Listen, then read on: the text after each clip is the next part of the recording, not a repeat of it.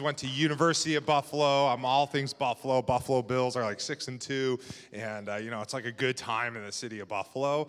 Like there's a shirt people in Buffalo wear. I don't wear it, all right, so don't hate me, but there's a shirt people in Buffalo wear, and it says, we're a drinking town with a football problem, and that's like the best way to describe Buffalo. They're crazy, but anyways, bad joke. I'll get back. You guys are college students, Bible school students. Anyways, I got a word I'm going to share with you. Just to be honest, I'm so consumed with my church right now and my family, it's hard to come up with more messages. And I usually don't like to preach other places in this time of my life because I'm just so focused on raising my family and I'm so focused on raising God's church that I don't really have time to come up with extra messages. So if I do preach somewhere, I usually just kind of find a message I've spoken that I find is appropriate for the place I'm going, and I share that message. And I was planning on doing the same thing, and God had this word in my heart, and I'm not like, this isn't happening, but it was like burning in my heart, and I've been going through it's a grind, man. People ask what pastoring like, it's a grind. It's every day I'm going to work.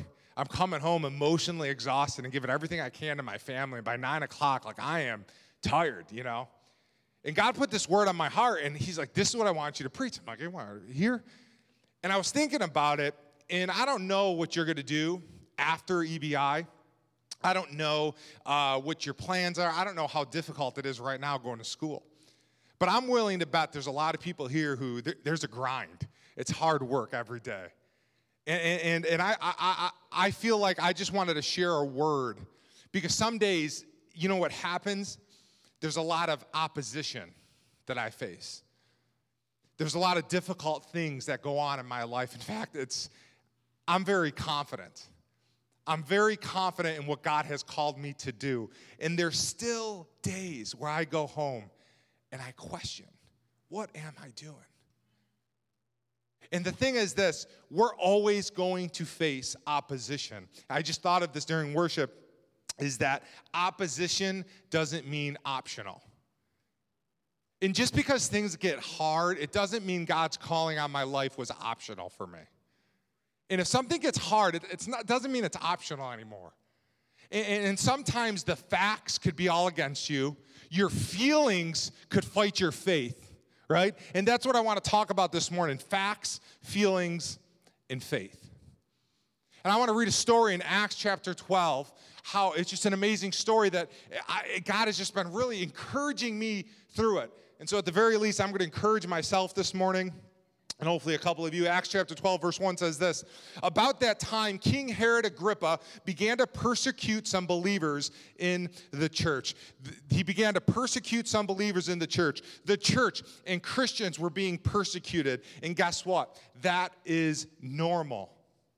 It was predicted in the Gospels. It was echoed throughout Acts. Paul wrote about it in his letters. It appears part of the reason why they wrote the book of Hebrews was because of the persecution. It's normal. And when you go into ministry, when you go to do God's calling, whether you're at a business, you start your own thing, you're planting a church, whatever it is you're called to do, you're going to face opposition. There's going to be some difficulties. You may not be threatened with death. You may not be threatened with being imprisoned, but things aren't always going to go your way. It may be difficult, right? You may start a new initiative and it may fail.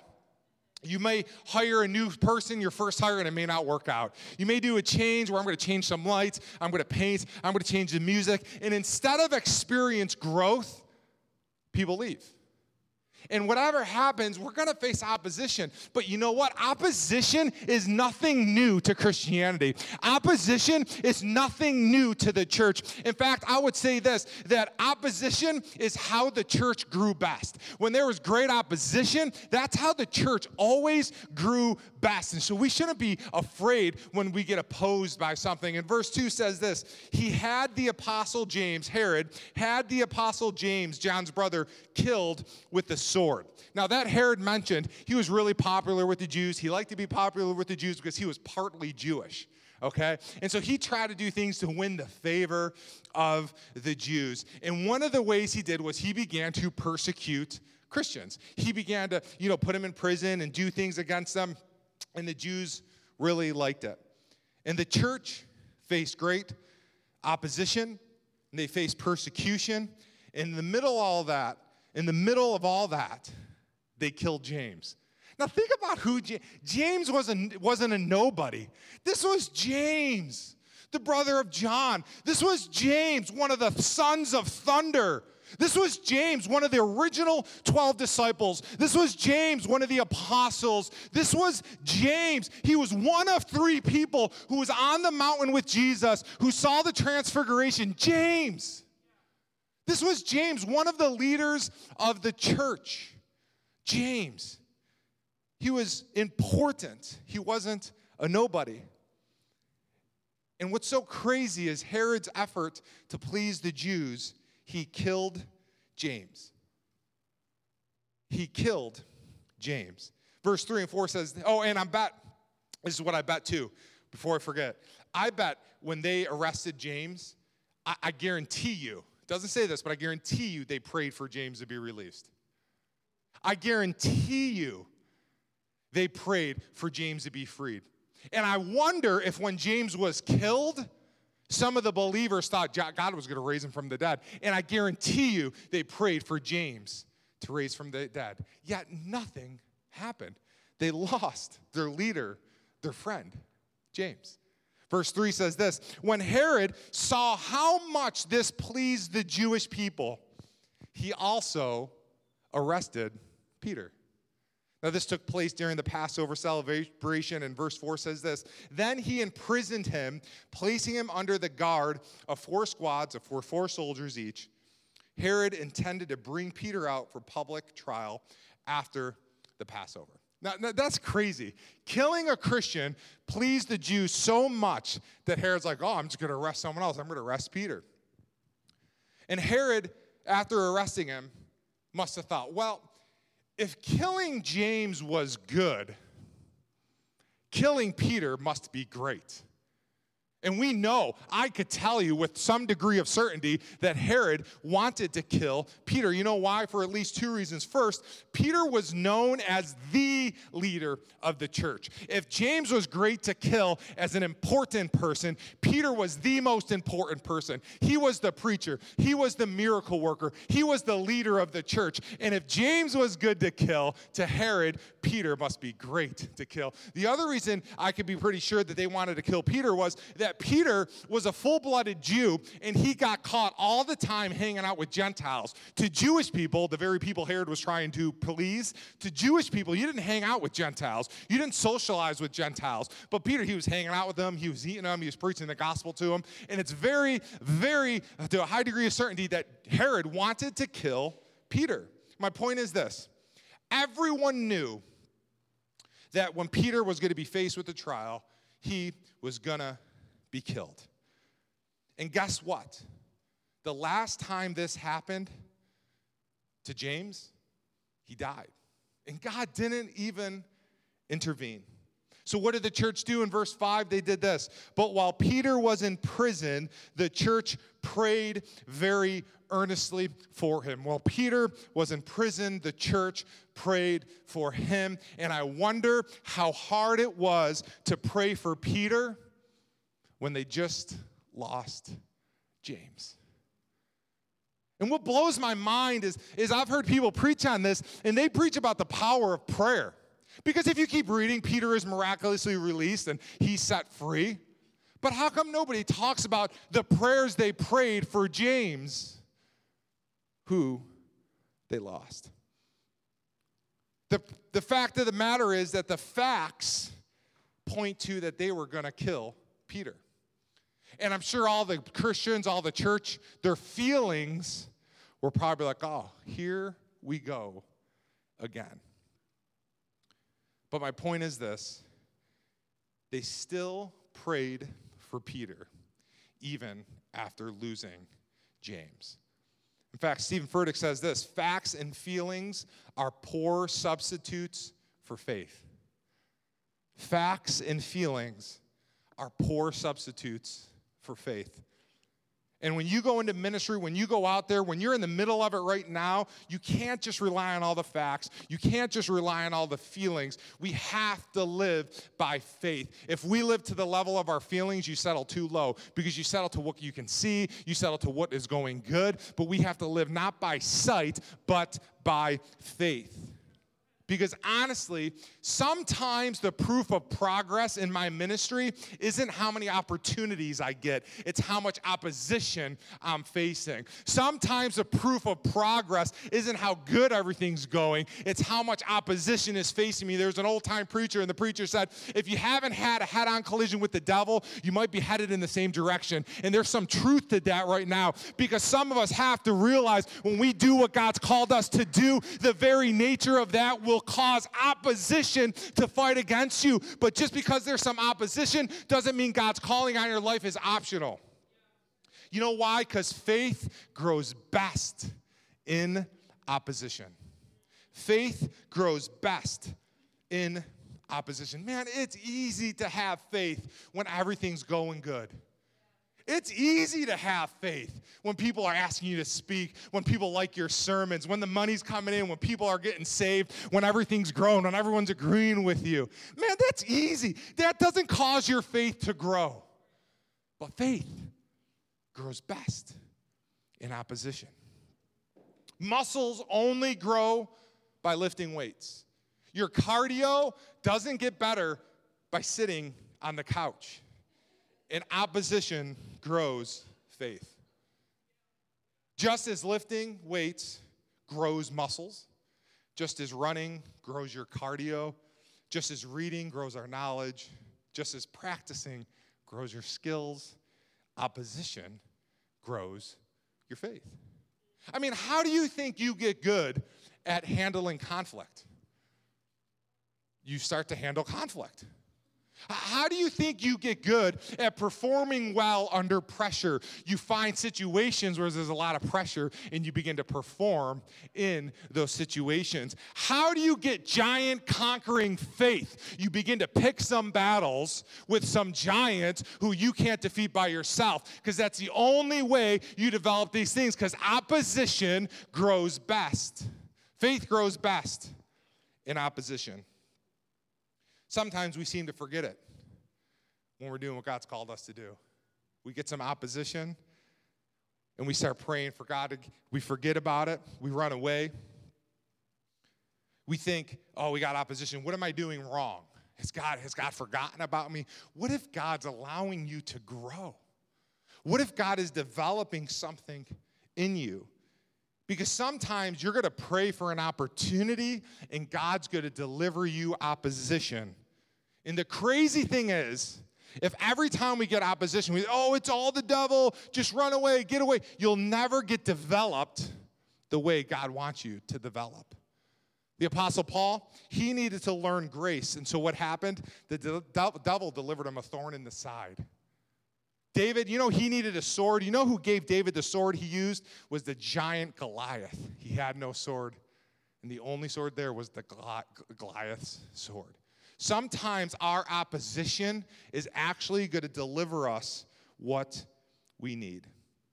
Do you know how hard it is to pray for Peter when they just lost James? 2 years ago, I took over the church I'm pastoring. And right around that time, a good friend of mine moved back to Buffalo from where he was living. And he's like, I want to come to your church. I'm excited to go to your church. And this is great because, he had a good job. He was a giver. He was going to be on my side. He was young. I needed this. I'm like, this is great. I need this kid here. And he's loving it. He's loving my messages. And one day he's like, hey, can I come in and talk to you? I just need some prayer. I was like, yeah, come in. And so he came in for prayer. He wanted some prayer for healing. My dad was there because he kind of prays for healing. And it was weird because he didn't get healed. And he stopped coming to church. And he told me, I said, I just can't go to your church, man. If you could believe in healing and I don't get healed, I can't come. And all of a sudden, the very person I thought I needed isn't coming because I'm doing what God has called me to do. Do you know how hard it is to pray for Peter when they just lost James? You know how hard it is to get up and preach about the goodness of God And I look at the family who daughter just committed suicide.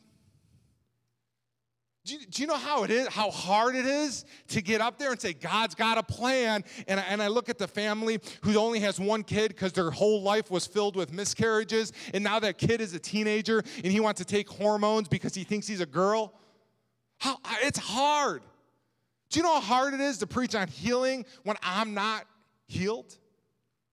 And sometimes it's difficult to pray for Peter when we just lost James. And there will be times that God has called you to preach, and the facts will oppose it. Your feelings will betray you, but we don't live by facts and feelings. We live by faith. When I get up there and preach, I don't have to preach what's happening around me. I preach by faith. When we sing songs, it's not hypocritical to sing a song that you don't feel right now, because I'm not singing out of my feelings. I'm not singing out of my facts. I'm singing out of faith. That's called maturity. That's called growth. When you learn to preach, when you learn to do God's word out of your faith, it's not by sight, but it's by faith. And when you get in the thick of it, and you start doing what God's called you to do, maybe even right now, it's not going to be hunky-dory, beautiful, fun all the time. People start complaining. People start attacking you. They start challenging your motives. They start leaving. They start talking behind your back to tell you don't hear from God. And this is my advice. Just don't stop. Just keep doing what God's called you to do, because it's not hypocritical to keep going if everything in you says to stop, because that's how faith grows best. Opposition doesn't mean it's over. Opposition just means there's a battle that has to happen. When you face opposition, that's your opportunity to fight the battle that God set you up for. And God doesn't lose. God is with you. Man, there's times where I just make hard decision after hard decision, and it gets difficult. But it doesn't mean I'm called to stop. Because the last time I read my Bible, the early church grew the fastest when they had the most persecution. The early church grew the best in opposition. And I know my God is with me, regardless of what the facts or my feelings try to tell me. Let me just end with verse 6. It says this: the night before Peter was to be placed on trial, he was asleep. The night before, he was asleep. Now, this amazes me because, the night before, he was in prison. He wasn't even at a Hilton. You know what I'm saying? Like, he didn't have clean sheets, comfy pillows, a down comforter, a wake-up call. Like, he was in prison. He was chained to guards, right? He wasn't comfortable. And the worst part about it was he was probably going to die in the morning. It was the night before. He was probably going to die. Now, I'm a great sleeper. Okay, generally I'm a good sleeper. We just had a baby, and some nights my wife gets up to feed the baby, and I don't even know she got up, We got one of those mattresses that are like the memory foam, so I can't even, she's tiny too, so she doesn't make any noise. And I don't even know, I'm a good sleeper. But there are times I don't sleep good. She had a planned C-section with this last baby because our kids have been really big. I don't know why. And they're like, we don't know if we want to go natural. We're like, whatever, So we had this planned C-section. So we were all excited, So the night before, we didn't sleep, We were all excited. We were nervous. What's going to happen with our other kid? Is everything going to be okay? We couldn't sleep, The night before you get married, it's, you don't always sleep very good. And they tell you to get a good night's sleep so you don't pass out. It's like, well, it's easier said than done, And sometimes we don't sleep. And those are just exciting things. But Peter, he wasn't in his own bed. He was in prison. It was scary. I don't know. I don't know if I'd be able to sleep the night before I'm going to die. I don't know if I was going to be able to sleep, in prison. But Peter, I wonder if something started happening to Peter. I wonder if Peter remembered this one time he was in a boat and there was a storm, and everybody in the storm said we were going to die, and they went to find Jesus, and what was Jesus doing? Jesus was sleeping in the storm. I wonder if Peter something started to happen. I'm just curious if all the stuff the devil was throwing at Peter, like, persecuting the church, like killing his buddy James, like throwing people in prison, I wonder if it had the opposite effect. I wonder if the devil thought, if I do all this, Peter will stop. And what happened was he did all this and Peter's faith grew stronger. I wonder if something happened to Peter that in the opposition, his faith grew so strong that he could sleep in prison. I wonder if everything the devil threw at him only helped Peter grow stronger. What if all the Christians being killed, all of them thrown into prison, the persecution, the attacks, didn't scare Peter to stop, but helped him to grow stronger? It's going to be the same for you. Opposition grows faith. And when you step out wherever you're going to go, whatever you do, God has called you to do, I hope it's not easy, because you won't ever have a chance to grow. You won't ever have a chance to see God move in situations where only God could do it. Opposition grows faith. 10 years ago, in the middle of the night, I got a phone call. And it was a family friend of ours. And he said, get your dad. I said, what do you want? Why do you want me to get my dad? He thought he was calling my dad's cell phone. He called my phone on accident. And he said, our 24-year-old daughter, just died in a plane crash. And it was like a couple miles from our house, a mile from her house.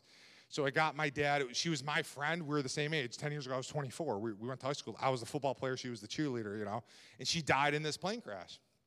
And so we talked to him. It was crazy. In the middle of the night. After everything's done, I couldn't fall back asleep. I mean, I was like so freaked out. My friend, I'm like, this ain't true. I'm calling her cell phone. Every time I hear a plane going overhead, I was just so scared. And my dad goes to me, I go, Dad, I can't sleep. He goes, what do you mean you can't sleep? I go, I'm too scared. I just keep thinking of Ellie. Like, I can't do this. I can't go to sleep. And he looks at me and goes, son, you got to get some sleep, because we have a busy day tomorrow. There's work for us to do. And that's what God's telling you. You need to learn to get peace in the storm. You need to learn to sleep in the storm, because you got work to do. You got a plan on your life. God's not through with you yet. God's got something going on with you, something important you got to accomplish, and you can't let opposition stop you. You need to learn to let opposition let you grow, and we need to learn to have the peace of God that surpasses all understanding, because my understanding is all hell is breaking loose. We're going to be in trouble. It ain't going to work out. We might even die. I might lose my job, but I'm thankful for the God who has peace that surpasses, that overcomes, that you don't need to understand it. We could just have peace in the storm. What's amazing is God freed Peter one time already from prison.